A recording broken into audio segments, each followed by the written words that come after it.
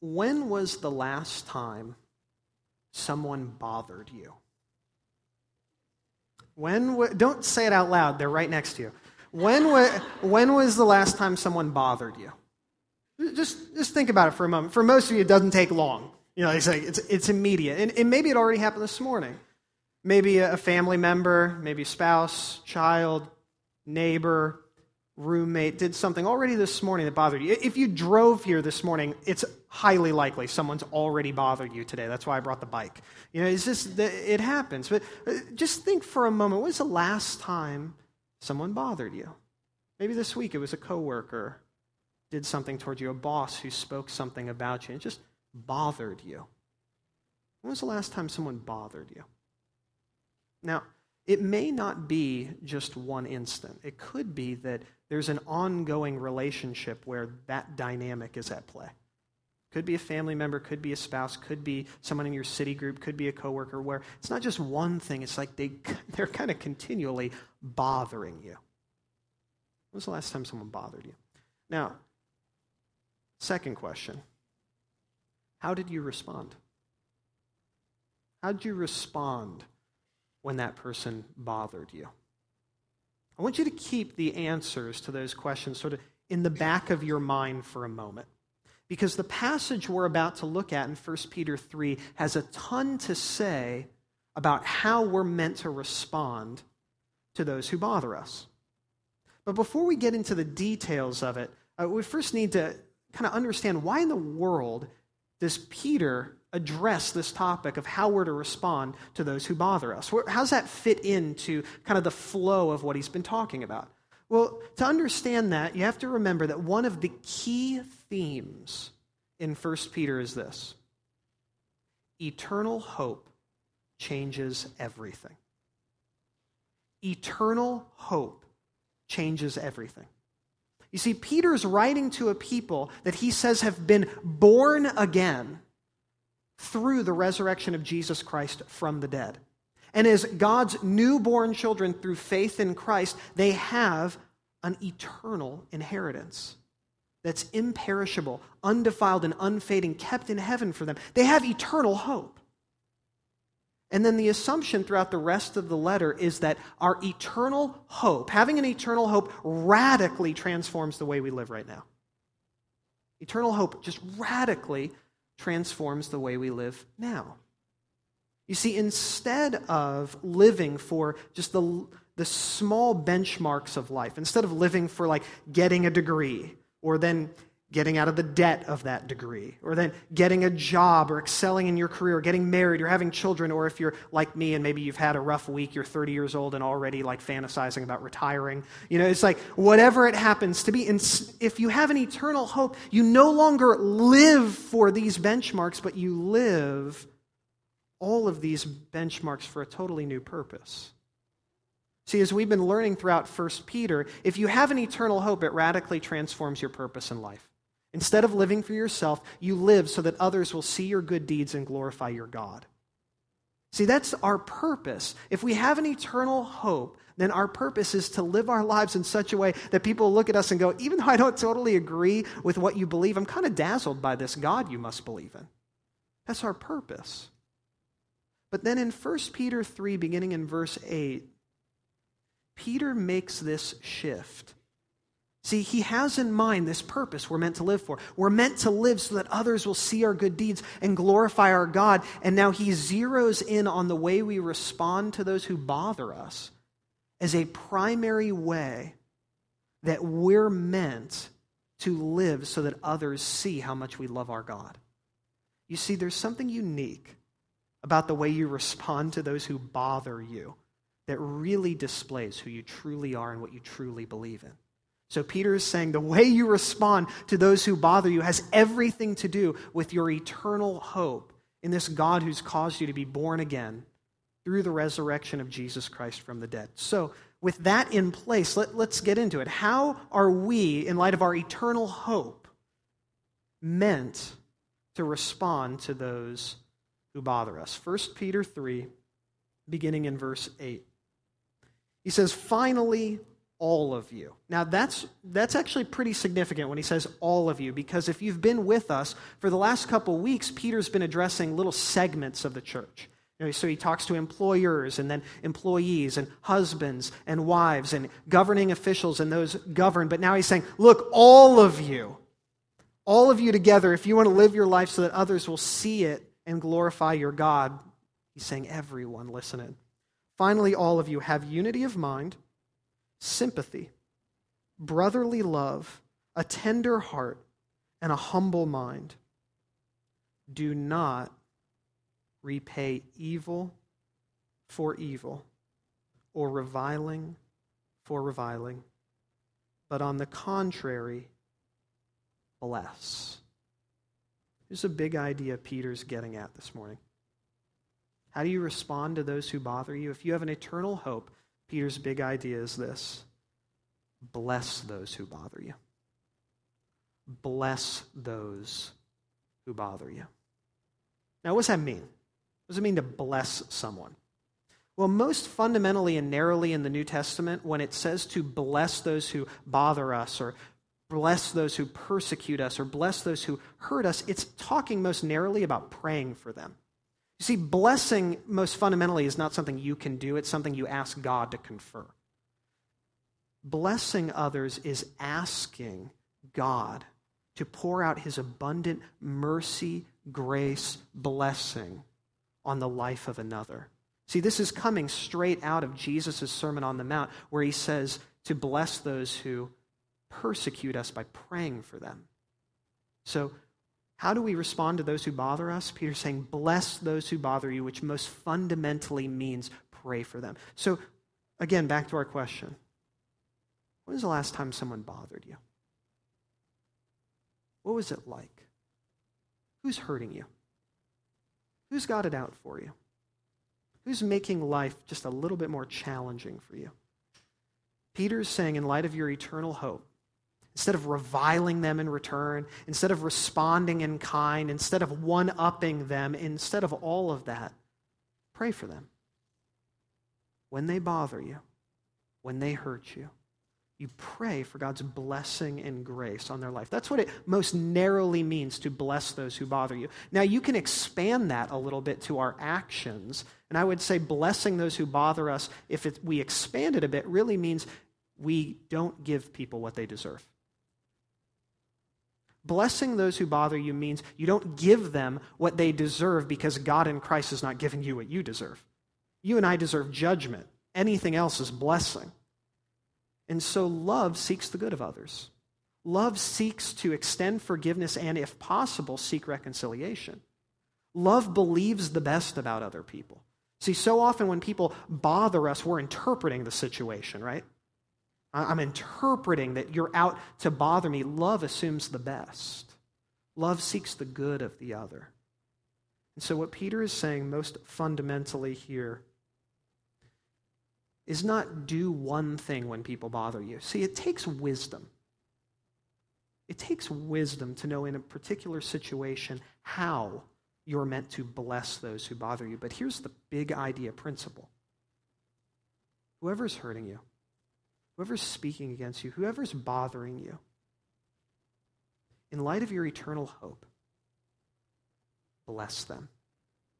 Most fundamentally, by instead of speaking negatively to them, speak to God on their behalf. Bless those who bother you. I personally am a living testimony to the power of this. When I was 14 years old, I was living away from home at a gymnastics training center, and that was the time that I met the first Christian I'd ever known. He was a guy named Caleb. And this dude was exactly who my parents warned me about before I left home. My mom called them religious fundamentalists, which basically meant like they went to church and liked Jesus, but that was vilified in my home. So he went to church and he loved Jesus, and so I thought, this is a religious fundamentalist. He reads the Bible. He's got even one of those cases for it, which I thought was super weird. And so what did I do? I would just make fun of this kid. It was just like kid stuff, but when you're 14, that really hurts people. And so I would he'd talk to me a little bit about Jesus. He never crammed it down my throat, but I always made fun of him about it. And even worse, like me and my friends, we'd kind of exclude him from things. We never let him kind of on the inside. I always just gave him a hard time, not just about loving Jesus and going to church, but also because he had such weird ideas about girls and sex and alcohol. And I was like, what a loser. And like, I liked him fine, but I just made fun of him anyway. And he was 1 year older than me. At 15 years old, this guy loved Jesus enough that he never insulted me in return. I cannot remember one time. Now, that's a high bar. I'm not saying like you're always going to do that, but it was basically through the reality that he never cursed me when I cursed him that my heart started to open to the whole idea that there really was a Jesus. Because his life just put it on display, and it made me more and more curious. And now, for those of you who are in a relationship like this, let me just tell you, it took probably 2 years before I actually was open enough to go to church with him and became a follower of Jesus myself. So be patient. But he blessed me when I bothered him, and it changed my life forever. And that's what Peter's saying. You want to live your life so that others will see your good deeds and glorify your God, then really particularly bless those who bother you. Now, can we just level with each other for a moment? Like I like to say, just among us girls, let's be honest for a second. This is, first of all, the most joyous, but secondly, the most difficult way to live. I mean, really, it's so nice everyone loves the idea of this, right? You love the idea, like, someone curses me, and I just bless them. And you're going to be driving home in like 5 minutes, and your theology is going to be put on the test. You know, everyone loves the idea of blessing people who bother us in the abstract. But what about real life? I mean, let's be honest, this is a joyous but insanely difficult way to live. That every time your spouse bothers you, you're going to pray for them instead of pointing out, like, hey, you bothered me. And it's not to say that that's not always, that's certainly, it's appropriate to speak the truth in love. But blessing others means you speak the truth in love. Not like, I just want to point out what a moron you are again and again and again. So we all love the idea of this, but I love that the Bible is just so realistic. And so what Peter does is he doesn't just tell us, bless those who bother you. He's going to spend the rest of this passage telling us why we should, trying to motivate us. Because Peter, inspired by the Holy Spirit, is no fool. He knows you love the idea of it, but when the rubber hits the road, this is really, really difficult stuff. And so he's going to give us 3 reasons, 3 pieces of motivation for why we should bless those who bother us. And here are the 3 reasons, and then we'll dig into them. The first one is that we should bless those who bother us because eternal blessing is coming. Secondly, because Jesus is Lord of our trials.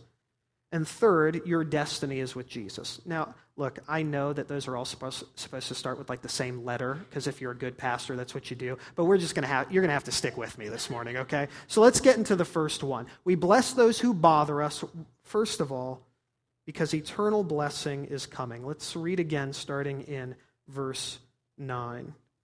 Do not repay evil for evil or reviling for reviling, but on the contrary, bless.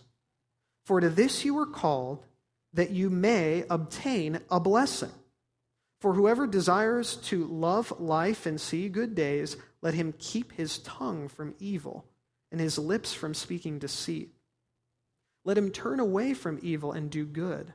Let him seek peace and pursue it. For the eyes of the Lord are on the righteous, and his ears are open to their prayer, but the face of the Lord is against those who do evil. Now who is there to harm you if you are zealous for what is good? But even if you should suffer for righteousness' sake, you will be blessed. Blessed because an eternal blessing, if you're a follower of Jesus, is coming. You've been born again into an eternal hope, eternal blessing. Now, at face value, this passage looks like it's teaching works righteousness, right? You notice what it says? It says, bless that you may obtain a blessing. So you're like, whoa, hang on. I thought that we were justified on the basis of Christ's work and our faith alone. Now it's saying that I'm going to receive a blessing only if I bless? What's going on here? Do you have to earn your eternal blessing? Well, we know you don't have to earn your eternal blessing because of what we've already seen in this letter. That Peter has said that we received our eternal hope through being born again. Now, how much did you contribute to your first birth? None. Okay? Same thing with your second. You didn't earn your eternal blessing. It was something that God gave you by way of Jesus Christ. Yet, throughout the New Testament, and this is so important to see, throughout the New Testament, the biblical authors always seem to be saying simultaneously, you do not earn your blessing, it's something that's given to you by grace. And yet, if you've been given it, the necessary evidence that you have it is that it changes your life. So Peter has no problem saying, you need to bless in order to obtain a blessing, not because you earn your blessing, but because it's evidence that you have it. Necessary evidence. So he's saying, bless because that's the way you display you have an eternal blessing. In other words, the reason that we bless others is because eternal blessing is coming. Now, why is that so motivating? Why is it so motivating to bless those who bother us, why is it so motivating to know that we have an eternal blessing coming? Well, I think the answer is in verses 13 and 14. It says, now who is there to harm you if you are zealous for what is good? But even if, or indeed, I think it's just restating the same idea, but even if you should suffer for righteousness' sake, you will be blessed. Now, I don't think what Peter is saying here is, hey, if you just generally live a good life, no one's going to bother you. Most of your experience bears out that that's not actually true. And also, that would be, I think, awfully strange for Peter to be saying to a people that he seems to be assuming are living good lives and telling them, don't be so shocked that even though you're living a good life, you're suffering. In fact, you're suffering because you're living a good life as a follower of Jesus. Now, so what I think he's saying here has to do with what he says at the end, you will be blessed. What Peter is saying is this, you have an eternal blessing. So the temporary bother that comes to you, it's not going to ultimately hurt you. He's saying, who can ultimately hurt you if you are a follower of Jesus and have an eternal blessing coming? No one. See, what Peter is saying here is the reason that you can bless those who bother you now is because that bother is just not going to last forever. It's not going to last forever. It's going to be replaced by eternal blessing. So he's saying, in light of that, bless now.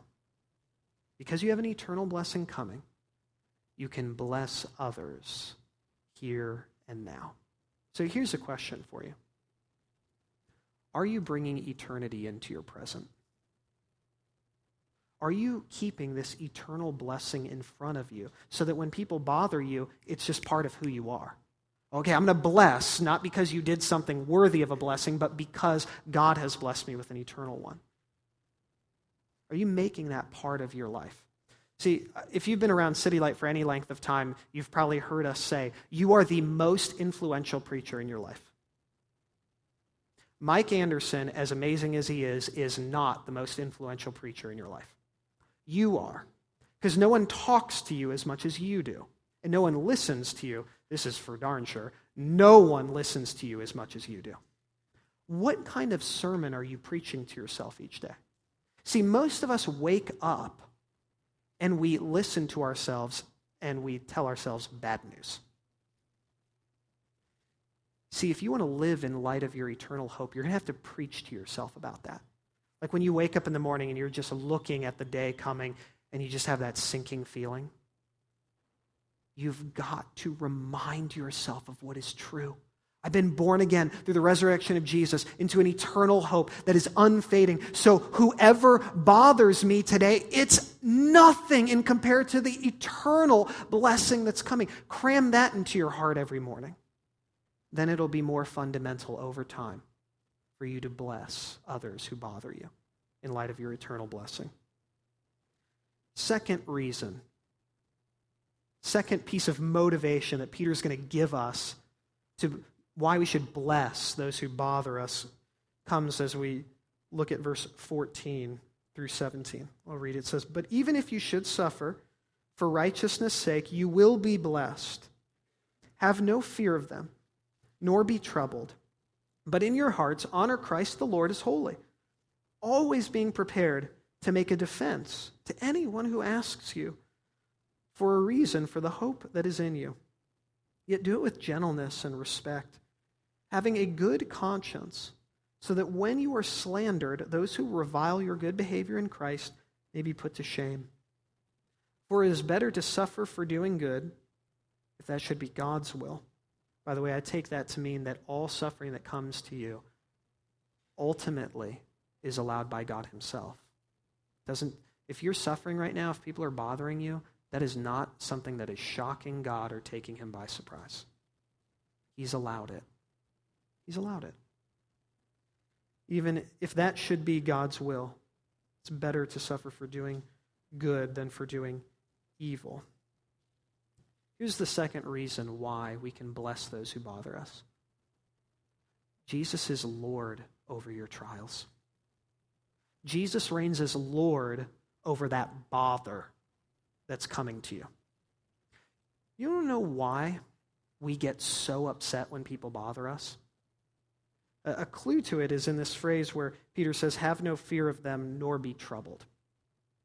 You want to know why you and I get so upset when our spouse or our roommate messes up our schedule, messes up our plans, or maybe just fundamentally messes up our expectation for life and what like marriage or a living situation can be like? You want to know why that upsets us so much? Because it's terrifying.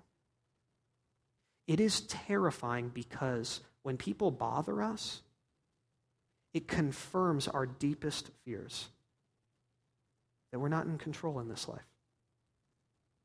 We can't make everything go our way.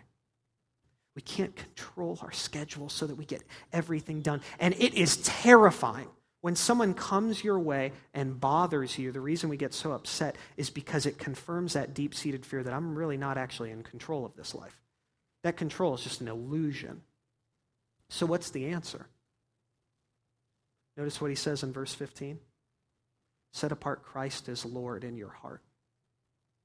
The answer to that terrible fear that comes when people bother you is to turn to the Lord Jesus, who is in control. The answer is to inaugurate Jesus every day, again and again, as Lord of your heart so that you don't have to be in control. The answer is to roll all your hopes again and again over onto Jesus, who is Lord over your trials and allows them to come to you for your good. You see, whoever and whatever is bothering you right now, if it were better for you for it to not exist, it wouldn't. Jesus is Lord over your trials. So if trials are coming to you, it's because the sovereign Lord Jesus is allowing it for his glory and your ultimate good. So you can bless those who bother you because you can trust that Jesus is Lord over the bother that's coming to you. So every trial is an opportunity to rely not on yourself and to not become afraid because your fears of not being in control have been confirmed, but every trial is an opportunity to depend not on yourself, but on the Lord Jesus, who is in control even of the trials that come to you, even of the bother that happened to you this morning. You know, when I was a freshman at Penn State on the gymnastics team, I'd become a Christian not long before going off to Penn State, and there were these guys on my team, upperclassmen, that it was like their life goal to corrupt the little Jesus freak. That's what they call me. And that was like their goal.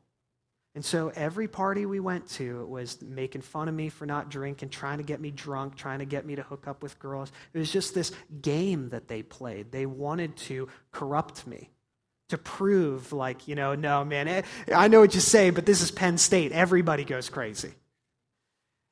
And I hated them for it. I absolutely hated them for it. And the reason I hated them, again, is because they were confirming my deepest fears that I wasn't in control. See, I had an expectation of what my college experience would be like, and they were ruining it. I was like a new follower of Jesus. I was like, I'm gonna witness these guys. I'm gonna tell them how much Jesus loves them, and they were totally botching my plan for their life. And I was furious with them about it. And thankfully, I had a really strong Christian community at Penn State. By the way, if you're going to bless those who bother you, just as an aside, you really need to be committed deeply to a Christian community. People who are constantly able to remind you of the blessing you have in Christ. So if you want to bless those who bother you, maybe a most practical thing would be like commit to a city group so that you can have a community of people around you reminding you of your blessing in Christ. So you can just check that on your Connect card and you've applied the sermon. Good job. But these Christian friends of mine just asked me, like, what do you think it is that Jesus is doing in your life through this trial, through them bothering you? And I realized that the answer was in 1 Peter 3:15.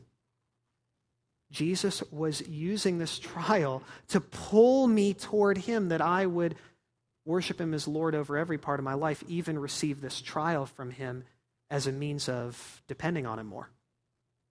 And that changed everything. I slowly but surely, I started to pray for these guys, started to hate them a little bit less. And then I actually started like a Bible study in our locker room because I thought the only way I'm going to stop hating these guys is by moving toward them in sacrificial love. Amazingly, some of them started coming to the Bible study, and I had, over the course of like a few years, the opportunity to tell them the reason why I wasn't constantly retaliating.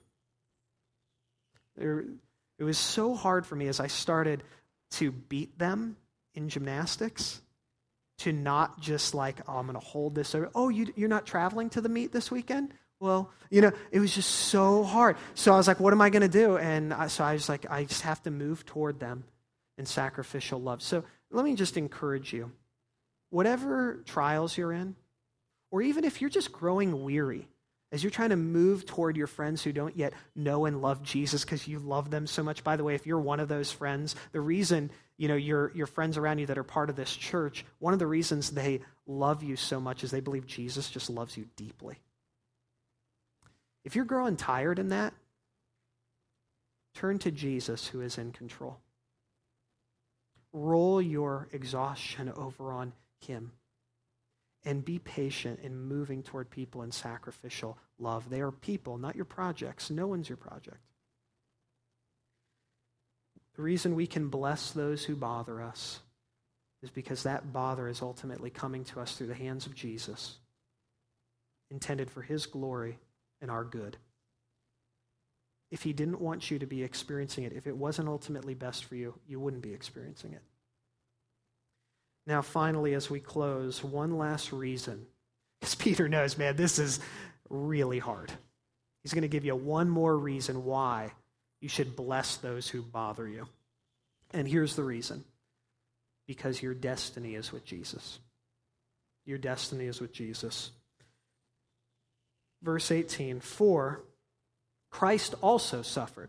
So you see what Peter's doing? He's saying, oh, you're suffering? People are bothering you? Well, guess what? You're following Jesus, and he suffered too.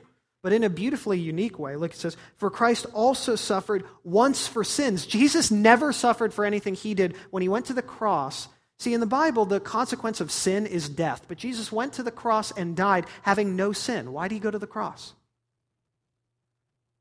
For Christ also suffered once for sins. He was dying not for his own sins, but in our place for your sins and for mine. That's the heart of the gospel, is that Jesus took our sin, the death penalty we deserve, the eternal judgment that was coming to us, he took it on the cross. For Christ also suffered once for sins, the righteous for the unrighteous, that he might bring us to God. Being put to death in the flesh, so he's physically killed, but being made alive in the Spirit. The Holy Spirit made him alive, physically resurrected from the dead. Why should we bless those who bother us? Because our destiny is with Jesus. On his way to glory, and in order to reconcile us to God, what did he have to do? He was bothered to the point of death on our behalf, So we too, if we're with Jesus, we will be bothered on our way to our eternal hope as well.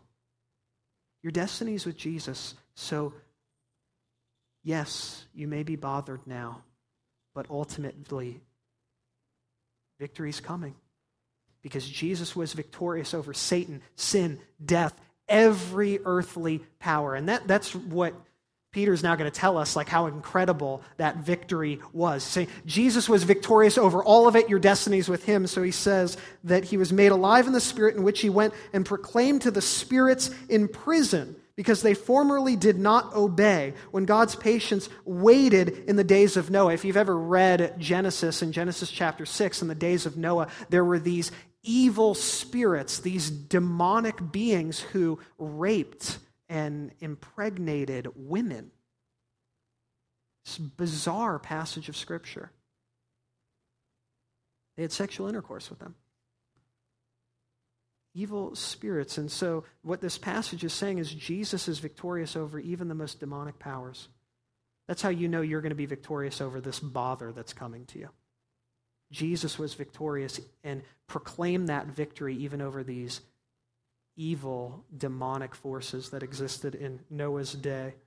While the ark was being prepared, in which a few, that is 8 persons, were being brought safely through water. So the ark and through water, 8 persons saved, everyone else, judgment. Baptism, which corresponds to this, now saves you. Just as they were saved through the water, and water meant death for others, so baptism is a picture. You go under it, it's a picture of your death. Your old you is dead, gone. But as you rise, it's to new life. It's a picture.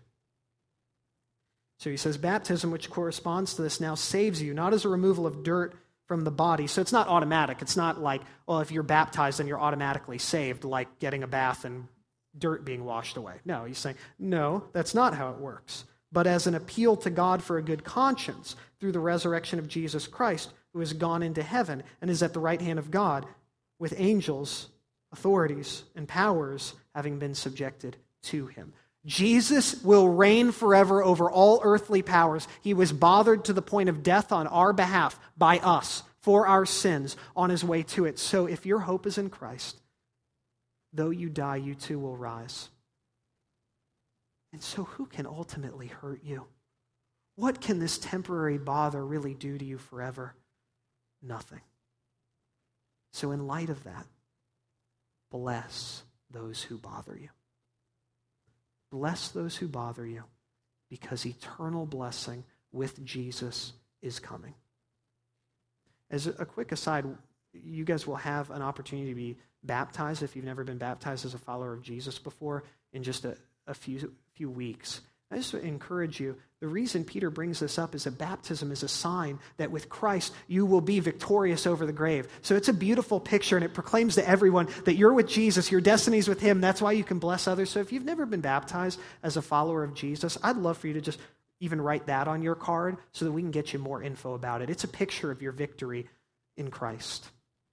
So what's Peter saying? Well, he said a lot. This is a really long passage. But at the heart of what he's saying is this. Jesus died once for sins.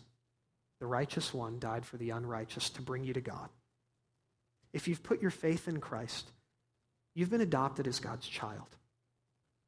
And the inheritance you get as God's child is pretty incredible. It's an eternal hope, an eternal blessing. And in light of having that blessing eternally, the way we should respond to those who bother us is by living so that they'll see the way we respond and glorify our God. How do we do that? Bless those who bother you.